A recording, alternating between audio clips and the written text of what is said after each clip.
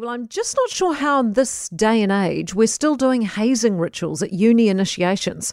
I know it's huge in America, but, like all the US's bad habits, why does it have to come here?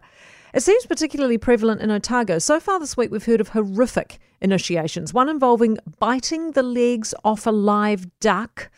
I mean, I can't even believe we're saying that out loud in a sentence. It's so barbaric. The other one being where two students allegedly got told to strip down to their underwear only to be called piggies. They were told to strip down to their underwear and stand in the middle of the room while 30 men and women watched on. The second years who'd asked them to do this then used marker pens to circle parts of the young women's bodies deemed to be fat and called them piggies throughout the evening. I mean, how is this happening in 2023? How is this possible that women could do this to other women? The idea was to humiliate them, which was very effective. It's disgusting. Other initiation incidents apparently include a group of women who were made to chain smoke inside wheelie bins, which then filled with carbon monoxide, causing one of them to pass out. I mean, shame on the people demanding other students do this kind of thing, but also shame on the participants for doing it. How is this a thing? The duck leg thing was horrific enough. The students who allegedly were forced to bite the legs off a live duck as part of a sick and twisted flat initiation, along with binge drinking games that involved eating their own vomit. I mean, when it's that sick and twisted, why are you participating?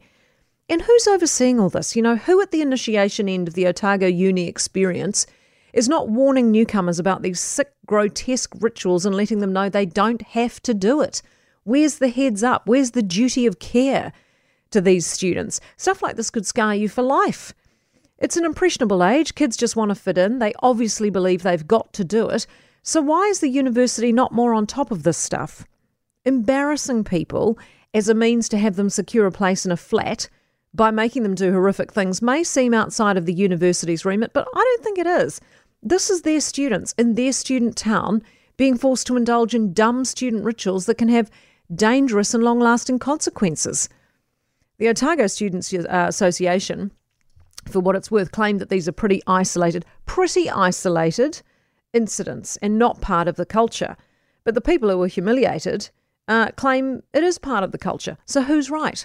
Otago Uni, for its part, had sent the proctor to flats identified as likely to host events and provide some face-to-face information, followed by specific targeted email advice. This was in a bid to crack down on initiations, apparently. That clearly didn't work, though. The message did not get through. Their warnings were ignored. I just think emails and warnings and claiming that it's, pretty isolated actually has zero effect on the perpetrators. There needs to be zero tolerance in the approach to students who want to behave like barbarians. I'm not sure how Otago Uni gets that message through, but they need to work a bit harder at it. For more from Early Edition with Kate Hawkesby, listen live to News Talk ZB from 5 a.m. weekdays or follow the podcast on iHeartRadio.